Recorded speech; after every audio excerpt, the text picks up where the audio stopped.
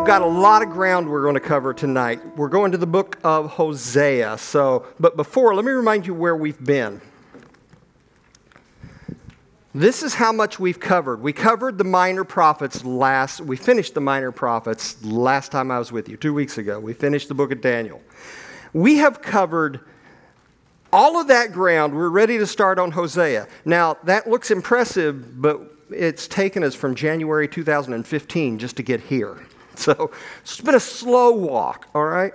But we're getting ready to start on the minor prophets. So we've covered a lot of ground. My goal, I don't know that we'll accomplish it, but my goal would be I'd love to finish the Old Testament before the year's out, but I'm not sure that's going to happen. And what do we do after we finish the Old Testament? We just keep on going into the New Testament, and when we get done, we'll start over or do something different. So open up to the book of Hosea. You can remember Hosea by this. Hosea by this. See, you get it, don't you? Makes sense, right? Big old hose, and she's standing there by that street lamp like she's a streetwalker. This gives you a feel for what the book of Hosea is about. It'll make a whole lot more sense if you don't get it as we get into the book of Hosea. It'll make a lot more sense, trust me. So let's talk about Hosea the prophet. Hosea the prophet. Hosea, his name means, anybody know what his name means? His name means salvation. Hosea means salvation. And he's a contemporary with Isaiah and with Micah. So he lived at the same time. He comes in right after Amos in the timeline. But he's a contemporary with Isaiah and Micah. He's a prophet that lived in the northern kingdom, and he prophesied to the northern kingdom, which was kind of rare. Usually they lived in one kingdom and prophesied towards the other. But he lived in the northern kingdom, prophesied in the northern kingdom, about 200 years after the kingdom split. Remember, the kingdom was united during King Saul, during King David, and during Solomon. But because of Solomon's indiscretion, when Solomon died, the kingdom split. And 10 of the tribes of the north became the nation of Israel. 2 of the tribes to the south became the southern kingdom of Judah. And so about 200 years after that split happens, then Hosea comes on the scene and begins to prophesy. Now, here's what happened too in Israel. Right before Hosea comes on the scene, they were doing well. They were actually thriving. It was kind of a golden age in the northern kingdom. But then it started to decline. With Jeroboam II, things started to decline. And the kingdom was basically going down the tubes as they watched it. It's funny how periods of prosperity seem to get followed by really rough times because we let our guard down in periods of prosperity. And so then it kind of whiplashes and gets us. And this is what happened in the northern kingdom. It was a time when kings were being ousted by coups. There were murders. There was moral corruption, idolatry, social injustice. All of this was going on. That's how dark the kingdom was getting. And so this is what Hosea steps into to speak to. And he's called to prophesy to them. Now, he preaches and prophesies for about 34 years. So this is not a fly-by-night guy. This is a guy that went into it for the long haul. But their failure to turn from idol worship and their failure to quit trusting in other nations to save them rather than God wound up being their downfall. Excuse me. And so, in fact, Hosea is called the deathbed prophet of Israel because he's kind of the last prophet that gets to speak into Israel before they get taken away by the Assyrians. And this is what the book of Hosea is about. The Assyrians are coming, and God's trying one more time, as he always tries, to get their attention. So that's a little bit about Hosea. Now let's look at the book of Hosea. The book of Hosea is a collection of Hosea's prophecies and writings. It's very poetic. I mean, there's a lot of poetry in the book of Hosea. The book's divided into 2 parts. The first 3 chapters symbolically represent Israel's idolatry. Hosea's wife's adultery. And then the last chapters, 4 through 14, represent the adultery of the nation. So you can work the outline like this. Split it in 2, the first 3 chapters, Hosea's relationship with an adulterous wife. And the last chapters, 4 through 14, is God's relationship with an adulterous people, adulterous Israel. So he kind of uses one to compare to the other. And you'll see more about that as we get into it. So let's take the first one. Hosea's relationship with an adulterous wife. Throughout Scripture, God uses the picture of marriage to talk about his relationship with his people. I mean, you can see that all through Scripture. Isaiah 62:5 says this, "As the bridegroom rejoices over the bride, so shall your God rejoice over you." That's a marriage picture. And in this day and time when marriages fail quickly and there's lots of divorce and everything, it loses its oomph a little bit. Because used to, you could talk about marriage as something that never ended. It was a commitment that you couldn't shake. It was a till death do you part commitment. And we don't see as much of that anymore. But this is the commitment that God is talking about to have with his people. And so consequently, this is the commitment that is demonstrated through Hosea. God uses adultery as an example or as an illustration of a people that turn away from him. So the marriage example is what goes all the way through Hosea. The example of a commitment to a husband to his bride, and adultery is used when that bride decides to turn and go somewhere else. First part of the book is kind of physical. Second half of the book is spiritual. Now, it's really easy to read the book of Hosea and read this relationship and kind of be removed from it, kind of be sterile from it. Just read it kind of factually. And if you've been through the book of Hosea and you're familiar with it, you get that. We read, we know what's happening. But sometimes we're too familiar with something and we need to get woke back up to something. So I want to use this to get you in the mindset of what Hosea is all about. Watch this video.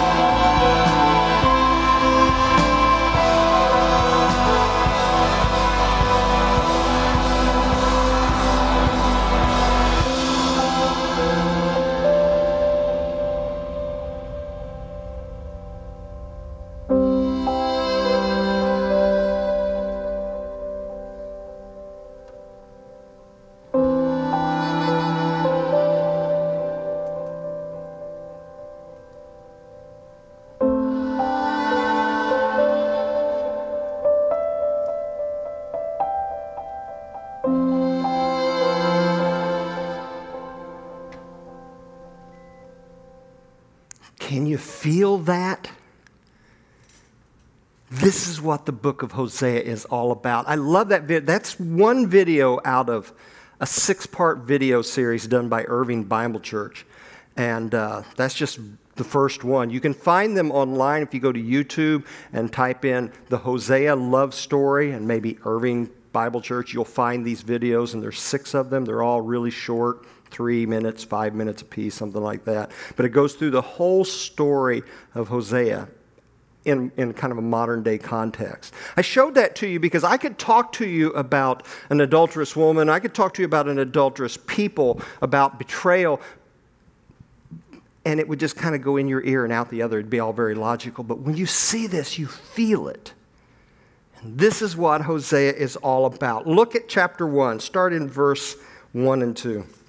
The word of the Lord that came to Hosea, the son of Beri, in the days of Uzziah, Jotham, Ahaz, Hezekiah, kings of Judah. These were the kings of Judah at the time. And in the days of Jeroboam, this would have been Jeroboam II, the son of Joash, the king of Israel. Now listen to verse 2.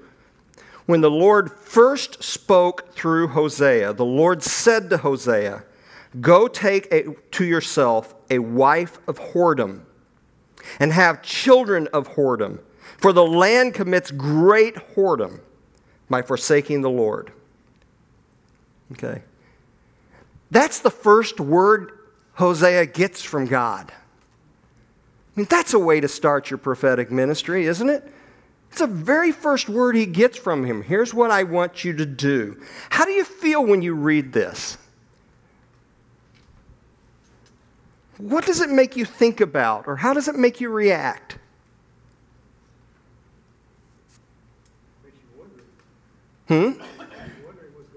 Makes you wonder what's going on. Why would God ask something like this?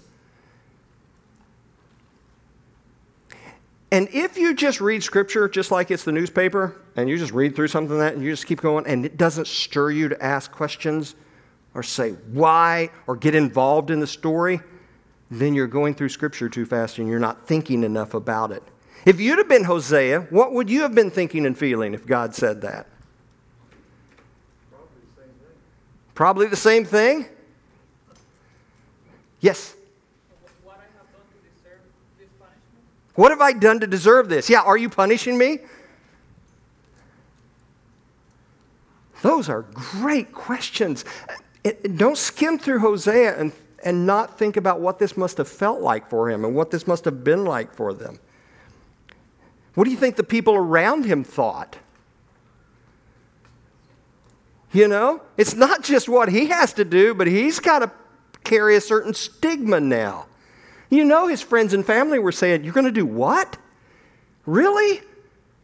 That can't be right. That's bad pizza talking. That's not God." I mean, can you imagine what they thought of him when he did this?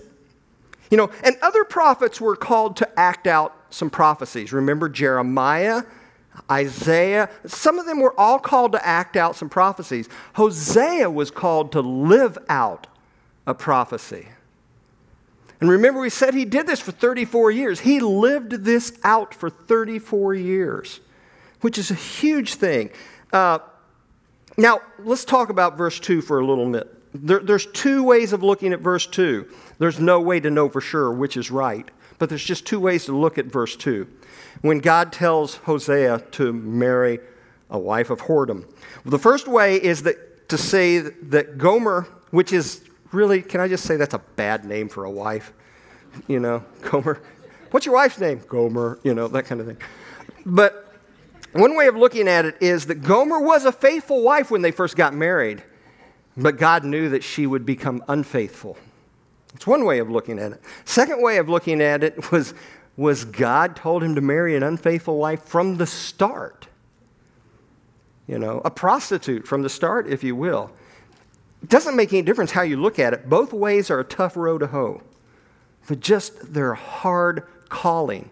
And it doesn't change anything. Whichever way you lean to, this is just unimaginable. But this is exactly what God needs to do to show the depth of Israel's sin and the depth of his love for them. So Hosea obeys God. He marries Gomer. They have a son. Look at verse 3. So he went and took Gomer, the daughter of Diblaim, and she conceived and bore him a son. And the Lord said, call his name Jezreel. The name Jezreel means to scatter. For in just a little while I will punish the house of Jehu for the blood of Jezreel, and I will put an end to the kingdom of the house of Israel. And on that day I will break the bow of Israel in the valley of Jezreel. So, not only does Hosea marry this unfaithful wife, but the first child he has to name it to scatter. Some say that Jezreel means to war. So, it's already off to a bad start, right? Okay, and then there are two more children.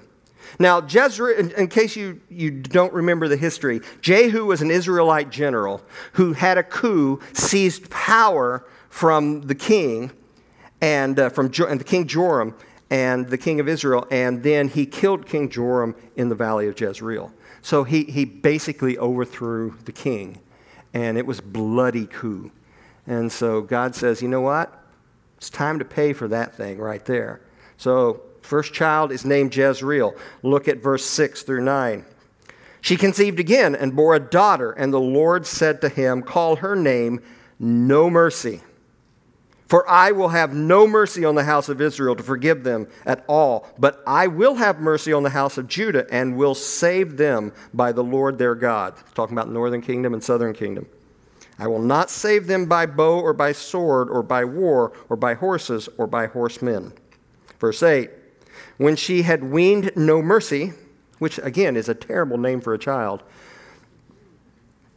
she conceived and bore a son. And the Lord said, call his name Not My People, for you are not my people, and I am not your God. So, 3 children, scattered or war, no mercy, and you're not my people. God's trying to make a point. He's trying to make a strong point with this one. But as he usually does, he always holds out hope. Always holds out hope. Look at verse 10. Yet the number of the children of Israel shall be like the sand of the seas, and shall not be measured or numbered. And in the place where I said to them, you are not my people, it shall be said to them, children of the living God. And the children of Judah and the children of Israel, the 2 different kingdoms, shall be gathered together, and they shall appoint themselves one head, and they shall go up from the land, for great shall be the day of Jezreel. God's saying, despite all of this, I'm still going to put things together. Despite how bad it looks, despite how bad it sounds, despite the consequences of your sin, I am still going to put things together. That has been the message through every prophet we've studied so far. I want to get your attention. I want you to turn. You're not going to turn. Consequences are going to be bad, but I'm going to bring you back. That is the message there. And by the time you get to chapter 2, there's this long, and we're not even going to go into it for the sake of time, because I really want to complete this book tonight if we can. You get to chapter 2, there's this poetic description of an unfaithful wife to a faithful husband and how that applies to God and his people. It's a very interesting passage to read. Verse 2 says, plead with your mother, and goes on to say that she put away her whoring from her face. Verse 5, their mother has played the whore. Mother said, I will go after my lovers. And you could just read this poetic story that God is setting up to say, that's exactly what's going on here. That's what's going on between me and my own people. And then he says, I will uncover her lewdness in verse 10. I will put an end to her mirth. I will lay waste her vines and her fig trees. In other words, there's consequences to her actions, and I will not withhold those consequences if she doesn't turn. All right, so, and then you get to verse 14. And again, when you read these things, it sounds like God's a little schizophrenic, you know. I'm going to punish you for this, and then, no, I'm going to bring you back and make things better. And so he kind of does one of those numbers in verse 14 of chapter 2. I love this passage. Therefore, behold, I will allure her and bring her into the wilderness and speak tenderly to her. speaking of what he's going to do for his wayward people, his adulterous people. Verse 15, and there I will give her her vineyards. And listen to this phrase. I will make the valley of Achor. The word Achor means trouble. I will make the valley of trouble a door of hope. So God says, I'm calling you back. You won't listen. That's going to create lots and lots of trouble for you. But I will eventually turn this valley of trouble into a door of hope. And you'll hear this in almost every prophecy that we study. So it's a great time. But by the time you get to chapter 3, Hosea's wife has left. So chapter 3, we get back to Hosea again. You're introduced in chapter 1. You have this nice poetic thing about God and his people in chapter 2. Now, chapter 3, you're back to Hosea and Gomer again. And by the time you get to chapter 3, she's left. She's left him. She's hit the road. And things have gone so bad for her, she's on the auction block, being sold as a slave. So listen to chapter 3, verse 1. And the Lord said to me, go again, love a woman who is loved by another man and is an adulteress. Even as the Lord, here's the key, even as the Lord loves the children of Israel, though they turn to other gods and love cakes of raisins. So I bought her for 15 shekels of silver and a homer and a lethech of barley. This is not a very high price for a person, for a slave. In that day, it was a pretty low price. And I said to her, you must dwell as mine for many days. You shall not play the whore or belong to another man, so will I also be to you. Okay, so what's God trying to say? What do you think is going through Hosea's mind when God tells him to go buy her back?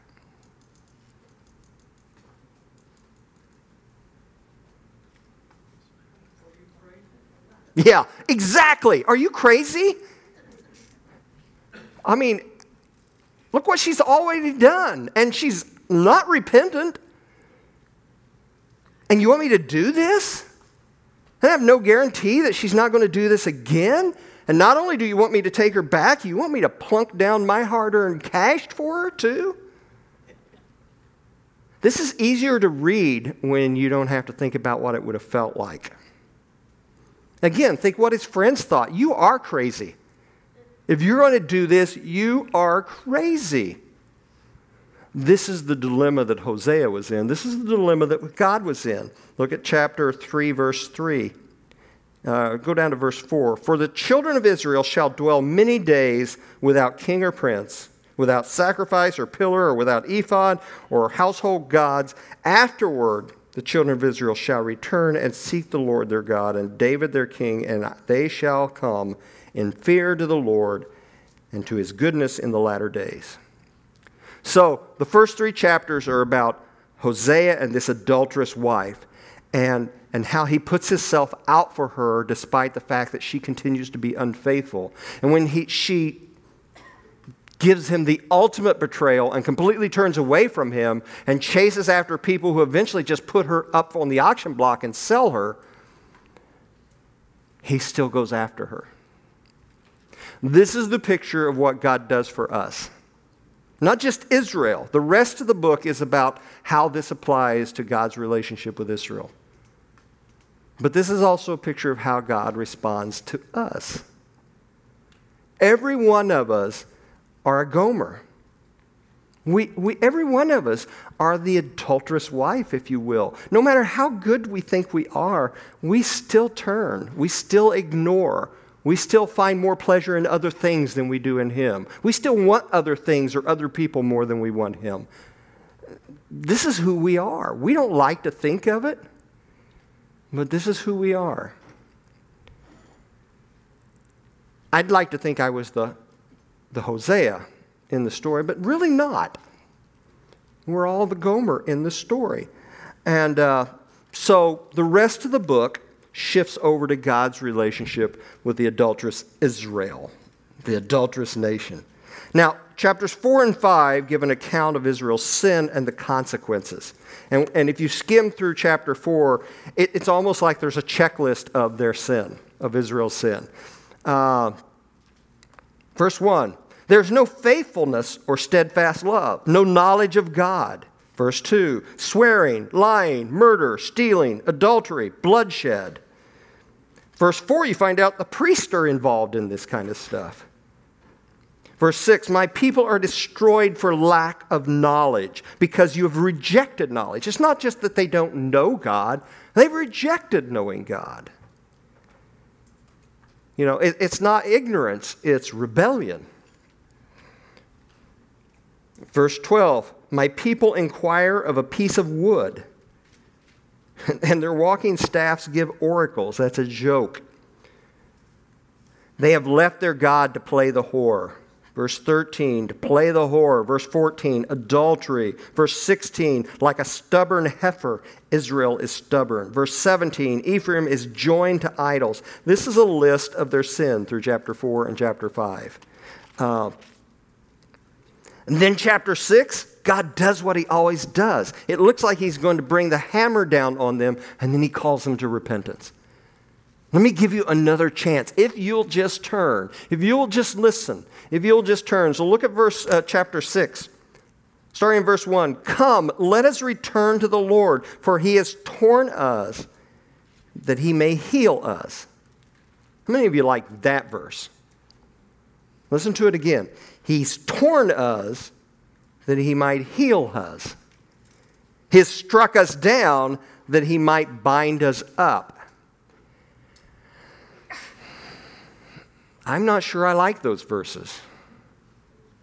Why would a God that's supposed to be a loving God and care so much for us, he keeps telling us again and again, repent, turn, turn, turn. Why would he strike us down just so he could build us back up? Doesn't that sound a little cruel?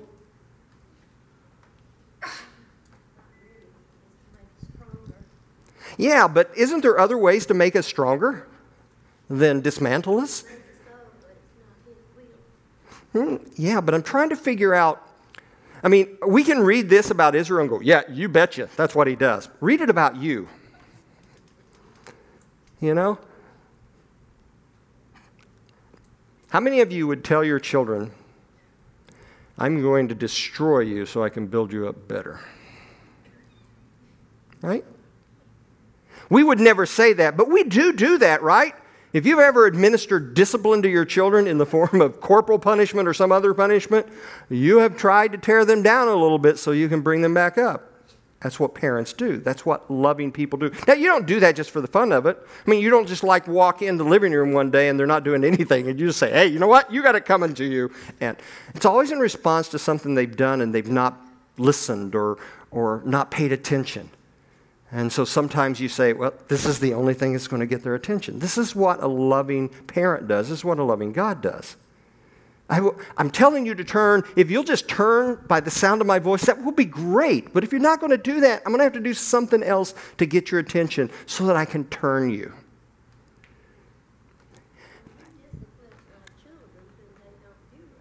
Absolutely. And God disciplines us when we don't do right.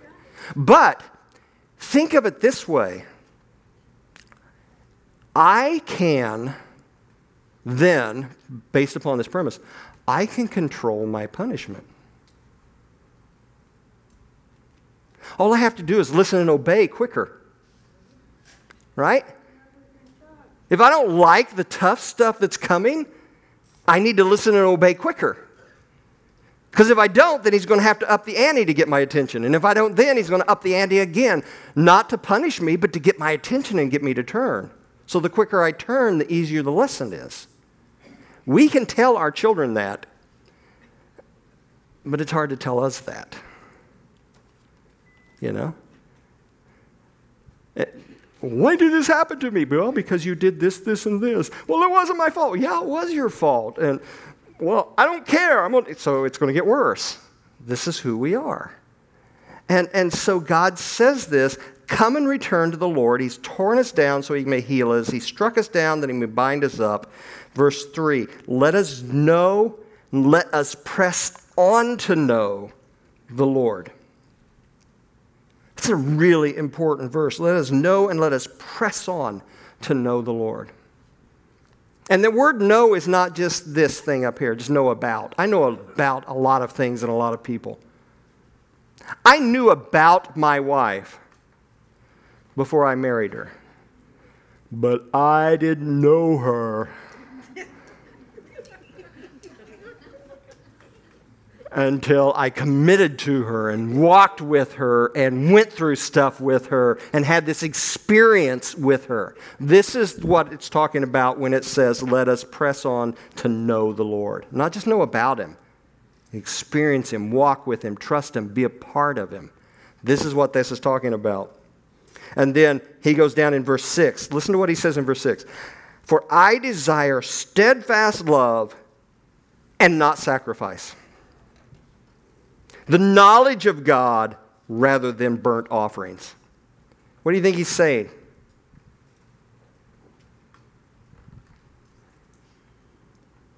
He doesn't want us to give him things.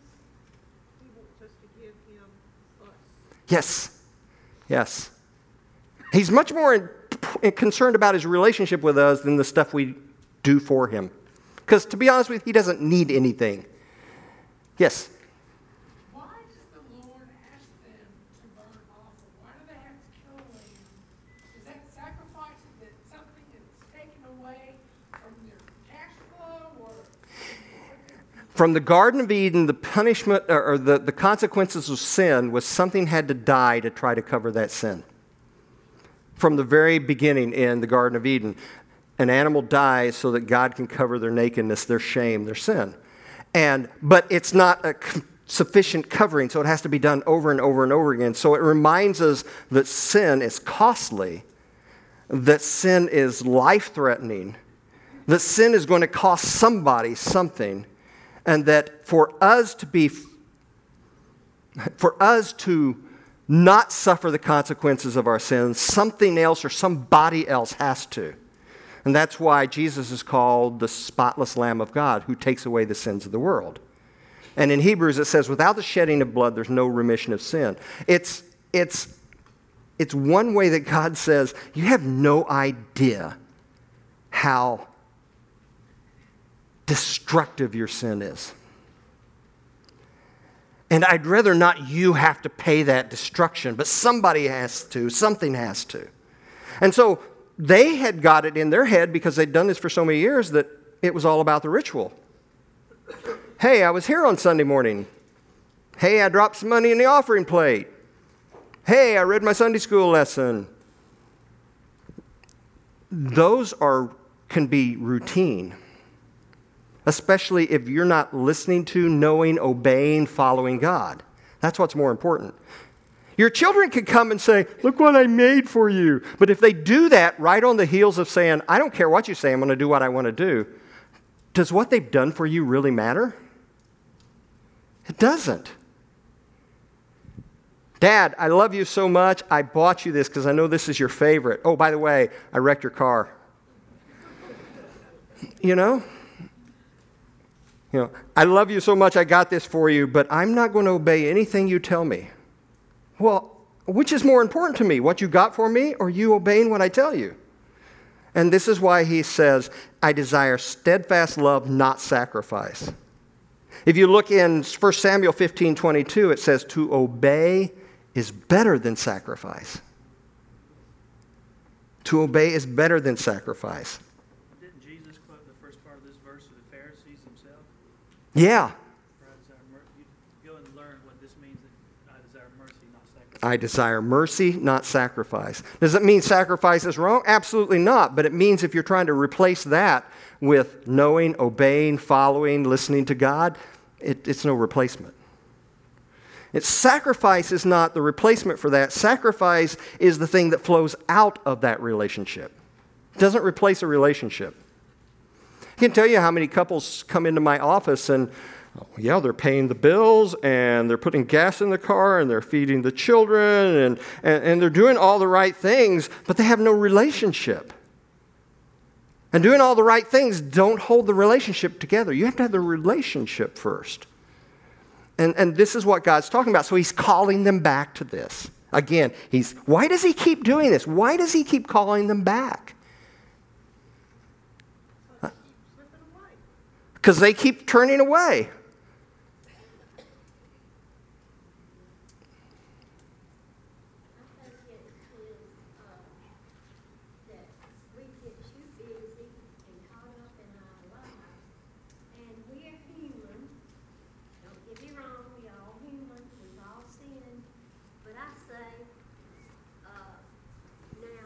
In a day, you have 30 minutes.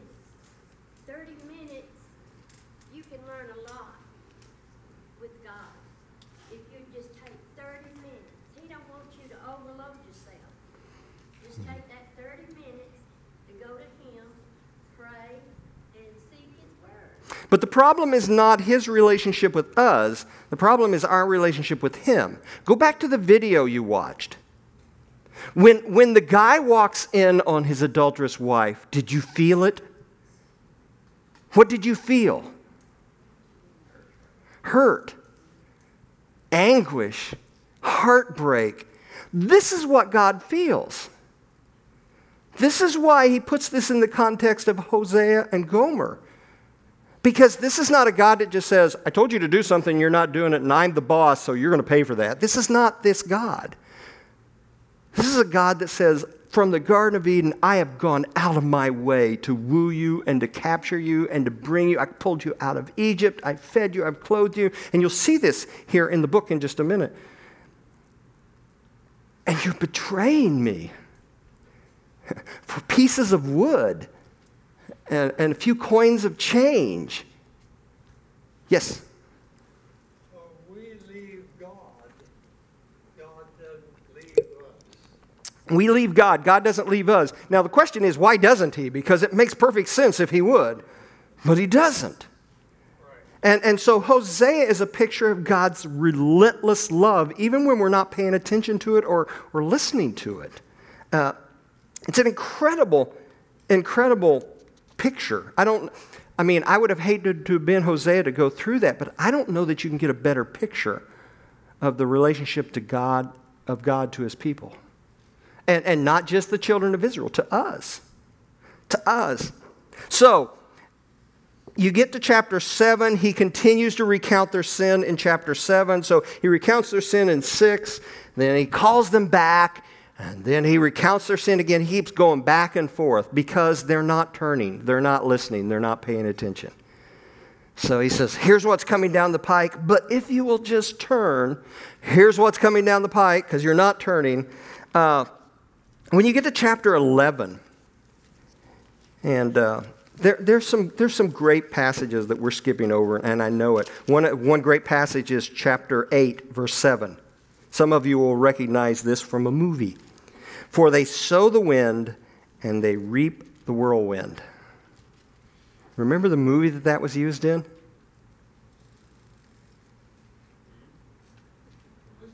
That's too bad, because I don't either. No, it's... I really don't. I remember the movie, but... I believe it was the movie about Clarence Darrow and the To Inherit the Wind. It was a movie about the evolution trials, right? Yeah. Yes. Say it again. Scopes monkey trials. Exactly. Thank you. That's where you see this verse used. It's a really good old movie. Should go back and watch that. But when you get to chapter 11. Listen to the heart of God. Listen to the heart of God in chapter 11. When Israel was a child, I loved him. And out of Egypt I called my son. Now that verse is used to refer to Jesus when he was a child and Herod had died and Mary and Joseph come back from Egypt. That verse is used to apply to him. But here it's the heart of God. The more they were called, the more they went away. They kept sacrificing to the Baals and burning offerings to idols. And yet it was I who taught Ephraim to walk. I took them by their arms, but they didn't know that it was I that led them, that healed them. Verse 4, I led them with cords of kindness, with bands of love. I became to them as one who eases the yoke on their jaws. I bent down. God saying, I actually bent down and fed them. Hear his heart. Now, you understand this, but if you've ever had a prodigal, you really understand this. You really understand this. They shall not return to the land of Egypt, but Assyria shall be their king, because they've refused to return to me. Then, so he's talking about how the sword will ravage them and rage against their cities, but go to verse 8. How can I give you up, O Ephraim? How can I hand you over, O Israel? How can I make you like Admah? How can I treat you like Zeboim? My heart recoils within me. My compassion grows warm and tender. I will not execute my burning anger. I will not again destroy Ephraim. For I am God, I am not a man. The Holy One in your midst, I will not come in wrath. They shall go after the Lord, and he will roar like a lion, and when he roars, his children shall come trembling from the west. God's saying, I can't do this. Now, it doesn't mean he's not going to let them suffer the consequences of their rebellion. What it means is he's not going to let it be fatal forever. I can't do this. Now, again, if you just read this as it applies to Israel, you really miss it. Because this is what you and I should be grateful, infinitely grateful for, because he does the same thing with us. This is a passage about his grace and his mercy and his relentless love that applies to us. And then finally, I know we're skimming this a lot, but some of this is pretty repetitive. But when you get to the last chapter, go to chapter 14. Finally, Hosea ends the book with this final appeal to God's people. Listen to it. Return, O Israel, to the Lord your God, for you have stumbled because of your iniquity. Take with you words and return to the Lord and say to him, take away all iniquity, accept what is good, and we will pay with bulls and vows of our lips. Assyria shall not save us. We will not ride on horses. We will say no more our God to the works of our hands. In you the orphan finds mercy. And then he goes on to say, I will heal their apostasy. I will love them freely. So this is God's final appeal. Now listen to the last verse. Whoever is wise, let him understand these things. Whoever is discerning, let him know them. For the ways of the Lord are right, and the upright walk in them. But the transgressors stumble in them. That is a powerful way to end a book. The ways of the Lord don't change. They're the same for the righteous and for the transgressors. The thing that changes is the outcome, because the righteous walk in his ways, and they do just that. They walk. But the transgressors stumble. God doesn't change. His ways don't change. It's up to us to decide whether we're going to walk in them or stumble in them. So God takes this adulterous woman in Hosea's life and says, this is just like my children. If you can picture what it would feel like to marry someone who's not going to be faithful to you and constantly turn from you and not be that repentant about it, and you can never be assured that they're going to be completely committed to you. If you can understand what that feels like, how much that hurts and the heartbreak, and then you can understand how I feel about my people, how I feel about you. And you can also understand how easily it is for you and for me to play the harlot in all kinds of things. It's way easy. This is the God that gives us life and breath, and sometimes we're just too busy for him. I mean, this is the God that saves us from our sin, but sometimes we have other things to do. Doesn't that sound like the same thing? We just don't look at it that way. All right, so let me give you some takeaways. Some takeaways. Here's the first one, and there's lots of them, and I will guarantee you we've skimmed over some of this book. But it'll be 2027 before we get done if I don't do some of that. So Takeaways. When we sin, it is a personal betrayal towards God and a personal affront to Him. We forget that so much that it's not just a mistake or an indiscretion. It's a personal affront to the Creator. It's personal. The woman on the video, if she went to her husband and said, you know what, I just made a mistake, is he going to feel good about it? Is he not going to take it personal? No, betrayal was very personal for him. And every time you and I sin, it is personal towards God. And we need to come back to that mindset. Sin has become too easy for us, too light for us. And we have to come back to that. Okay? Takeaway number 2. No matter how much He reaches out to us, God cannot force us to love Him. Because if He did, it wouldn't be love. But neither can our sin force Him to stop reaching out to us. Let that one sink in for just a little bit. No matter how much He reaches out, He can't force us to love Him. And no matter how much we sin, we can't force Him to stop reaching out to us. I mean, that's why He keeps saying, this is what's going to happen. The Assyrians are going to take you off. It's going to be bad. Listen. But I know you're not going to listen, and I know that you're going to keep rebelling, and I know the Assyrians are going to take you off, and so it's going to happen. But I'm going to bring you back. I'm going to keep reaching out. I don't quit. I don't quit. Another takeaway. God will allow us to experience the consequences of our rebellion. He just will. But when He does, His desire is to turn our valley of trouble into a door of hope.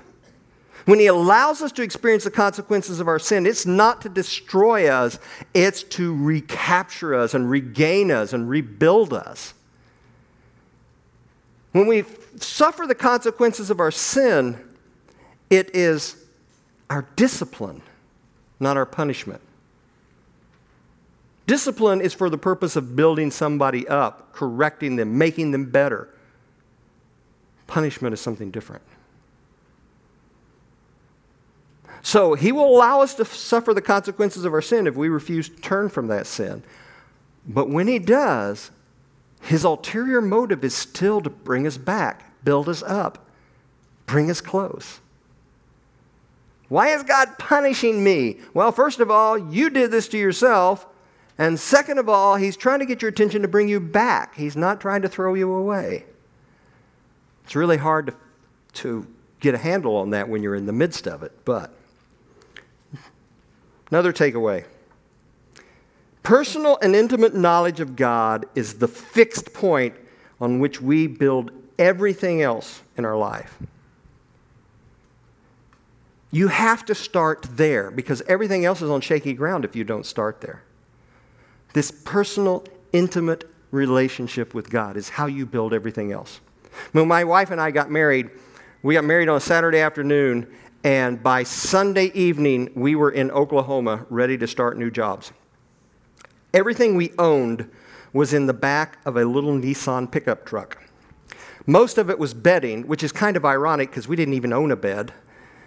We had no furniture. Well, I had a stand to put my stereo on. That's it. I mean, we ate on the floor. We slept on the floor. The first thing we ever bought was a vacuum cleaner because if you eat on the floor long enough, it just gets nasty.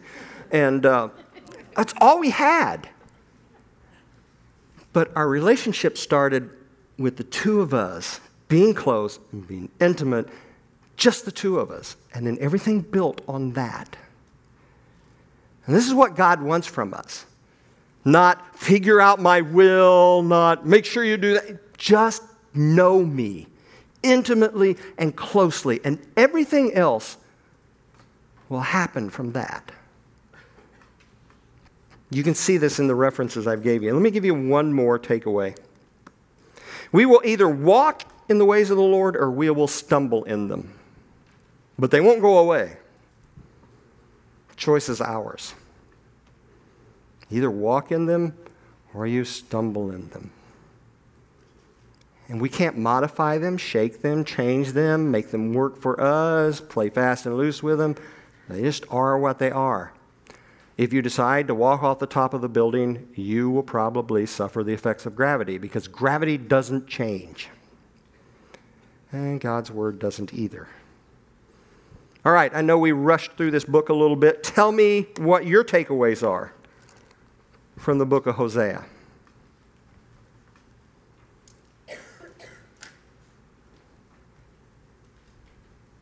We did that good a job this evening. Yes!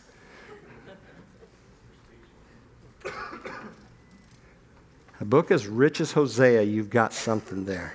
What are you taking away? We will leave him, but he will never leave us. Yes, we can leave him, and probably will at times, but he never will leave us. Now, that doesn't mean that he's just going to pat us on the head and never let us suffer the consequences of our sin, but even when we suffer the consequences, he doesn't leave us. Absolutely. Hmm? Yeah, sometimes we can change the hurt. Now, Hosea, absolutely. If you read Hosea and never really feel the depth of the betrayal and the hurt that he had to felt, you don't get the book of Hosea. You're reading Hosea like some kind of report or something, but you don't get Hosea if you don't feel how drastic that must have felt for him, and how the betrayal must have hurt time and time and time again. I remember this man that came here one time and was telling us things, and he said, what you have to do is leave the hurt. He said, and do away with the pride, do away with the hurt. He was teaching us. Right. But the thing of it is sometimes God doesn't tell us to get away from the hurt. He tells us to walk through it and walk in it. That's what he called Hosea to do. And so, at the bedrock of Hosea is this deep sense of giving yourself completely to someone, completely, and having that person betray you time and time and time again, and yet you still having a heart that you want to win that person back. This is the heart of Hosea and Gomer. This is the heart of God and his people. This is the heart of God and us. And this is what you have to get out of Hosea. Because otherwise you will never understand the love of God. If you don't understand this relentless love that God used Hosea to show, that just keeps coming and coming after betrayal after betrayal after betrayal, you'll never understand the relentless love of God. That's what this book is all about. All right, we're a minute over. Time to pray. Let's go. Father, I'm grateful for this time. I'm grateful for these people. I am grateful, Father, for everything you've done. Father, I believe that the message in Hosea is so much deeper than we can plumb. I believe in Hosea, we just need to sit with how it must have felt for Hosea and how destructive Gomer must have been, and how relentless that love, how crazy that love must have seemed for Hosea to keep pursuing Gomer. And how crazy it is after we've hurt you to the depths of your heart with betrayal after betrayal, how crazy it seems that you continue to pursue us. That you send your son to the cross knowing that there are going to be lots of people, more than not, reject him and betray him and not care anything about him. And you still sent him and he still went. This is what we need to sit with, Father. And I pray you will not let us get away from this the rest of the week, but it will just brew in our hearts and minds until we really get it. And we ask for that in Jesus' name. Amen.